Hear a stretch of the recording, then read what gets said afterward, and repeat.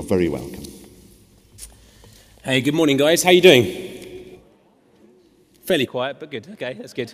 Thanks, guys, for having me here this morning. It's great to be here with you in this place to come and preach here this morning. So the hills drop down quickly towards the lake. And this lake is so big that the locals call it the Sea of Galilee. Up to 200, 300 boats fishing at any given time. A densely populated region. Galilee was a crossroads to different nations. Many Jews despised Galilee. It had settled some different nations.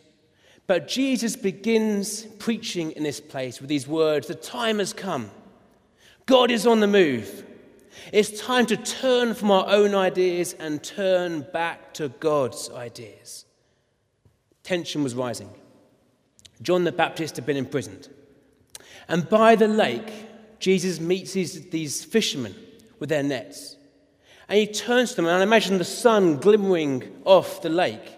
And he says to them these words, "Come, follow me, and I will help you fish for people." In verse 17. I'm going to reflect upon those words this morning, and what I also think about this morning is this, is that how we view ourselves impacts how we live our lives. How we view ourselves impacts how we live our lives. I'm actually a surfer, but I live in London. And you might know that London isn't notorious for its surfing capabilities. Last month, I got to go back towards the beach. I spent 4 or 5 days surfing, and I began to remember my identity again as a surfer. That feeling of salt on my skin. That feeling of numb feet that wouldn't go away for days and days upon time. That feeling of being cold as I got out of the water. And I began to become obsessed again about surfing, looking at my phone to always see when was the next going to be some good surf. Making my wife drive past beach after beach after beach, looking for the best place to catch some waves. How we view ourselves impacts how we live our lives. Being back in London, I very rarely check the surf report. I've got a friend from Ethiopia, and he talks about how he came to the UK as a refugee. And how, for many years, his mentality was that of a refugee, that his identity was that of a refugee. And it impacted how he lived his life. He would try and take and try and save and try and be blessed. Yet one day he remembered again just what Christ had done for him, and remembered that, in fact, his identity was not that of a refugee, but that of a missionary who had been sent to the UK. And that change in mindset changed the way in which he lived his life. It wasn't about taking, but seeing how he could shape and influence British culture, how he could share Christ relevantly with the culture in which he found himself. Rather than saving and taking, how could he give and how could he bless? How could he live generously with his changed mindset? But I think sometimes we can forget just who we really are, our true identity, and how we view ourselves impacts how we live our lives. Those words again, "Come, follow me, and I will help you fish for people." I want to talk about the invitation this morning. And in this passage, this very short phrase gives us two important things about the invitation that Jesus gives each and every one of us. The first thing is that this invitation is a personal invitation. You know, there are many different words to describe Jesus. Messiah, Lord, healer, storyteller. One of those words is rabbi. Jesus was a teacher. But in these few words, Jesus does two things that rabbis would never really have done. First of all, he invites people to follow him. Rabbis often waited for students to come to them. They had to be tested. They had to prove themselves. They had to show that they are worthy of being a disciple, that they could carry on their tradition. But instead, Jesus in verse 16, he sees them and he goes to where they are at. He speaks in their language. There's no test, no checking on how worthy these guys are. He just calls them. They haven't got to change first. He doesn't say, "Peter, come follow me, but please don't wear that baseball cap."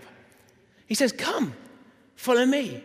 He doesn't ask them to change their attitude or change their values. He just says, "Come, follow me." this is a personal invitation that he gives to each of those disciples. You know, if you're following somebody without being invited, it's called stalking. But actually, Jesus had invited them to follow him. The second thing is this, is that rabbis would never have said, follow me.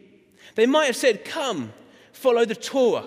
Let's follow God's teaching. Let's follow a strand of thought or a certain philosophy. But they would never have said, follow me. Who has the right to say, follow me? And yet Jesus says, follow me. Time and time again through his teaching, he makes this claim of who he really is. At the Sermon on the Mount, he says, you have heard it said, but I tell you this. Put my words into practice, he says. Build your lives upon my words. There's that moment at the Passover feast as he takes these ancient symbols that symbolized the escape from Egypt all those years ago, and yet he redefines them. He breaks the bread saying, this is my body broken for you. This is my blood shed for you. This opening phrase, come, follow me, reveals that Jesus is no ordinary rabbi. He's a teacher, but he's someone special. He's someone much more than just a rabbi. You see, he calls them where they are at. No tests or checks. And he calls them to follow not a school of thought, but to follow him. He calls them into a place of intimacy with him. Come, follow me. It was a personal invitation. But second of all, it was a purposeful invitation. They were called to be fishers of people. There was a purpose behind the invitation. And I believe in today's culture, people are often looking for, what is my purpose? Why am I here? What is life really all about? What am I called to do? And I think it's really important, if we want to know our purpose, that we know the one who created us. It's out of this place of intimacy with Jesus that we discover who we are and why we are here. The disciples begin to have this revelation as they journey with Jesus over those 3 years of discovering who they are and what they are called to do. There's this great kind of phrase in the first century of being covered in the dust of the rabbi. The idea that the rabbi would always walk ahead and they'd kick the dust into the air, and the closest disciples, those closest to them, could capture the dust and be covered in their dust. And the idea here, I guess, is that for the disciples, that they were so intimate, they wanted to see how Christ lived, how Christ ate, what Christ did. And they wanted to mimic just what he did and how he interacted. And these 4 men, these simple fishermen, entrepreneurs, hard guys, but who were not super religious, who were not well educated, but because of their intimacy with Jesus, they are chosen to turn history upside down, to change the course of human history. Because Jesus helps them discover their purpose. They were busy catching fish, focused upon the small thing. And yet with Christ they get this much bigger picture, this much bigger vision of what their lives are really all about. Rather than just catching fish, they are to be called and caught up in catching people and helping people discover their true identity in Christ. They discovered their purpose by being covered in the dust of Jesus. I think one of the most dangerous things for Christians is that we stop wanting to be more like Jesus. We remain stale or stuck where we are. And that the word disciple means learner, the idea of learning the ways of Christ as we soak in the gospel stories. These early disciples, you know what? They weren't just fishermen. They discovered their plans that God had for them. They discovered their cause and their calling in God's plans because they were intimate with Christ. As they were not fishermen, I want to say this morning that you're not just a neighbor. You're not just an employee. You're not just a businessman. You're not just a nurse. You're not just a mum. You're not just a coffee shop worker. Each and every one of you has a role in God's eternal story.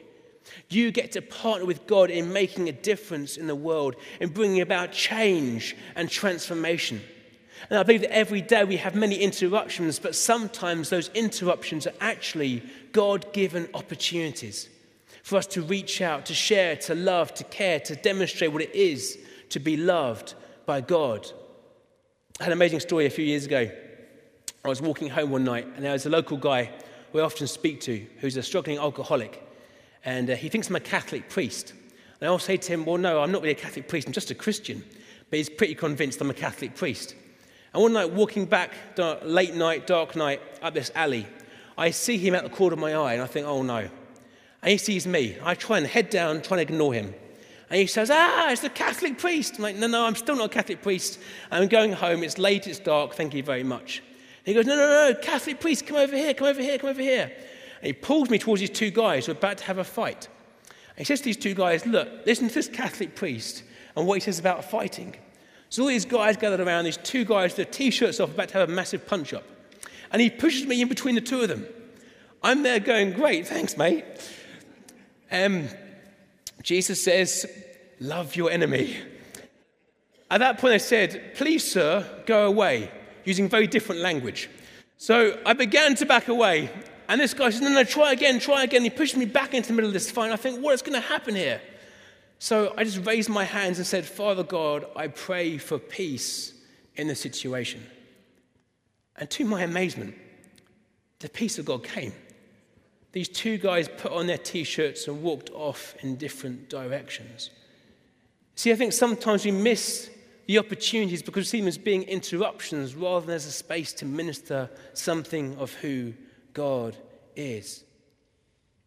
You know, each of us has a role in helping other people discover their identity. We're not just inviting them to be part of a church service, we're inviting them to discover the life they were meant to live in a relationship with their Father in heaven. I find it amazing how those disciples, those fishermen, responded. Jesus said, come, follow me, and I'll make you fishers of people. They might have thought, is this guy crazy? I can follow him. They might have thought, who does this guy think he is?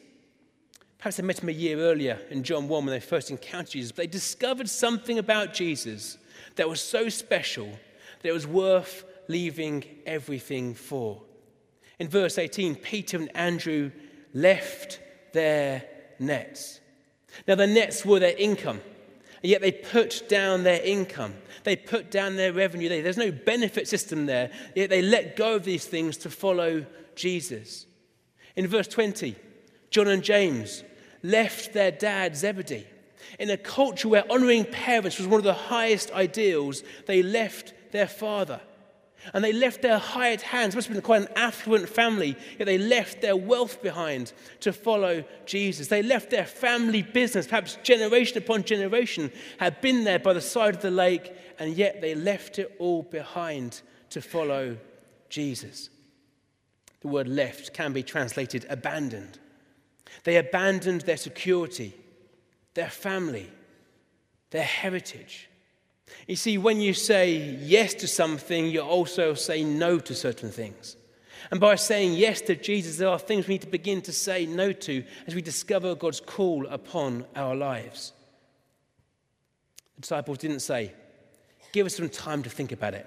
Let us weigh the pros and cons. Can we have a proper job description? They just said yes. In verse 18, immediately they left their nets. And why? It's because they recognized something of who Jesus is. He was way more than just a rabbi. And this morning, have you recognized just who Jesus is? That he is the good news. That he cares about each and every one of us. That he loves us generously.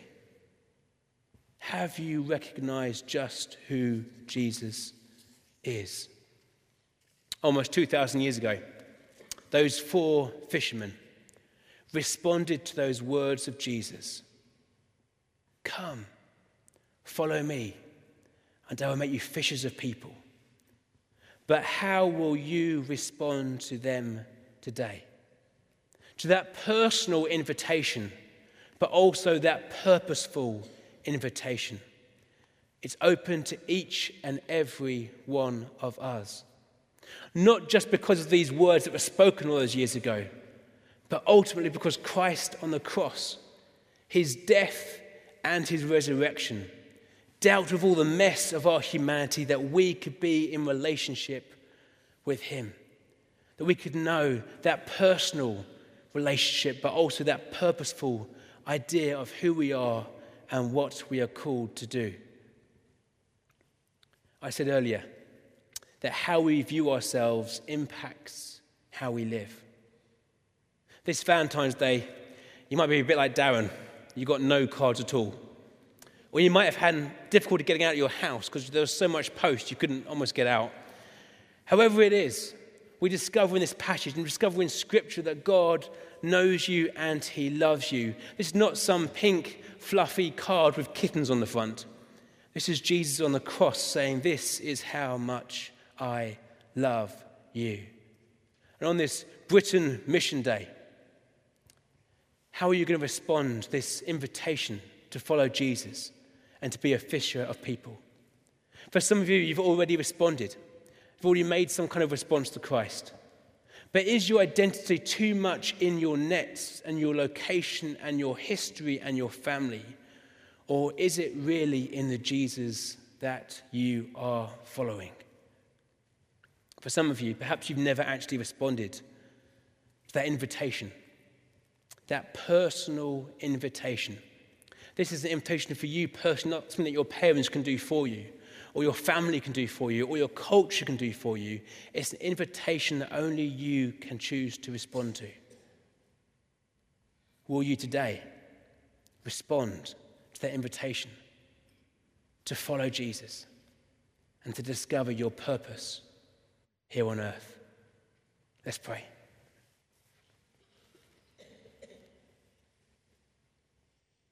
Father God, we thank you so much that you sent your son Jesus. And as he invited those fishermen all those years ago to follow him, that there is an invitation for each and every one of us here today to follow you. Father, some of us have followed you for a long time. And yet maybe this morning, we need to be reminded again of our true identity in you. That our identity is in the Jesus that we follow. That we are loved by you. That we are cherished by you. Help us share who you are out of the understanding of our identity. We thank you for the purpose that is in each and every one of our lives. And Father, perhaps there's some of us here this morning that have never fully responded to that good news message, to that invitation to follow Jesus. And even now with our eyes closed, perhaps you want to respond by just raising your arm now as a sign of saying, I want to accept Christ here this morning.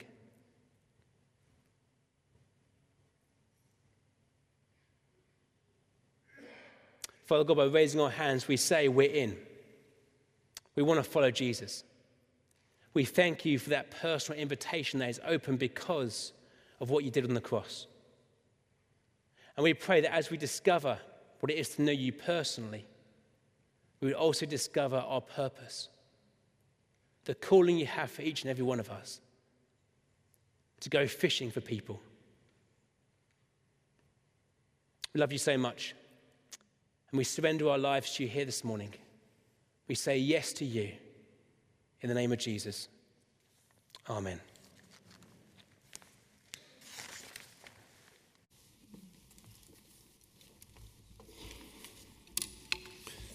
So we sing the hymn 410, Lord, your church on earth is seeking your renewal from above.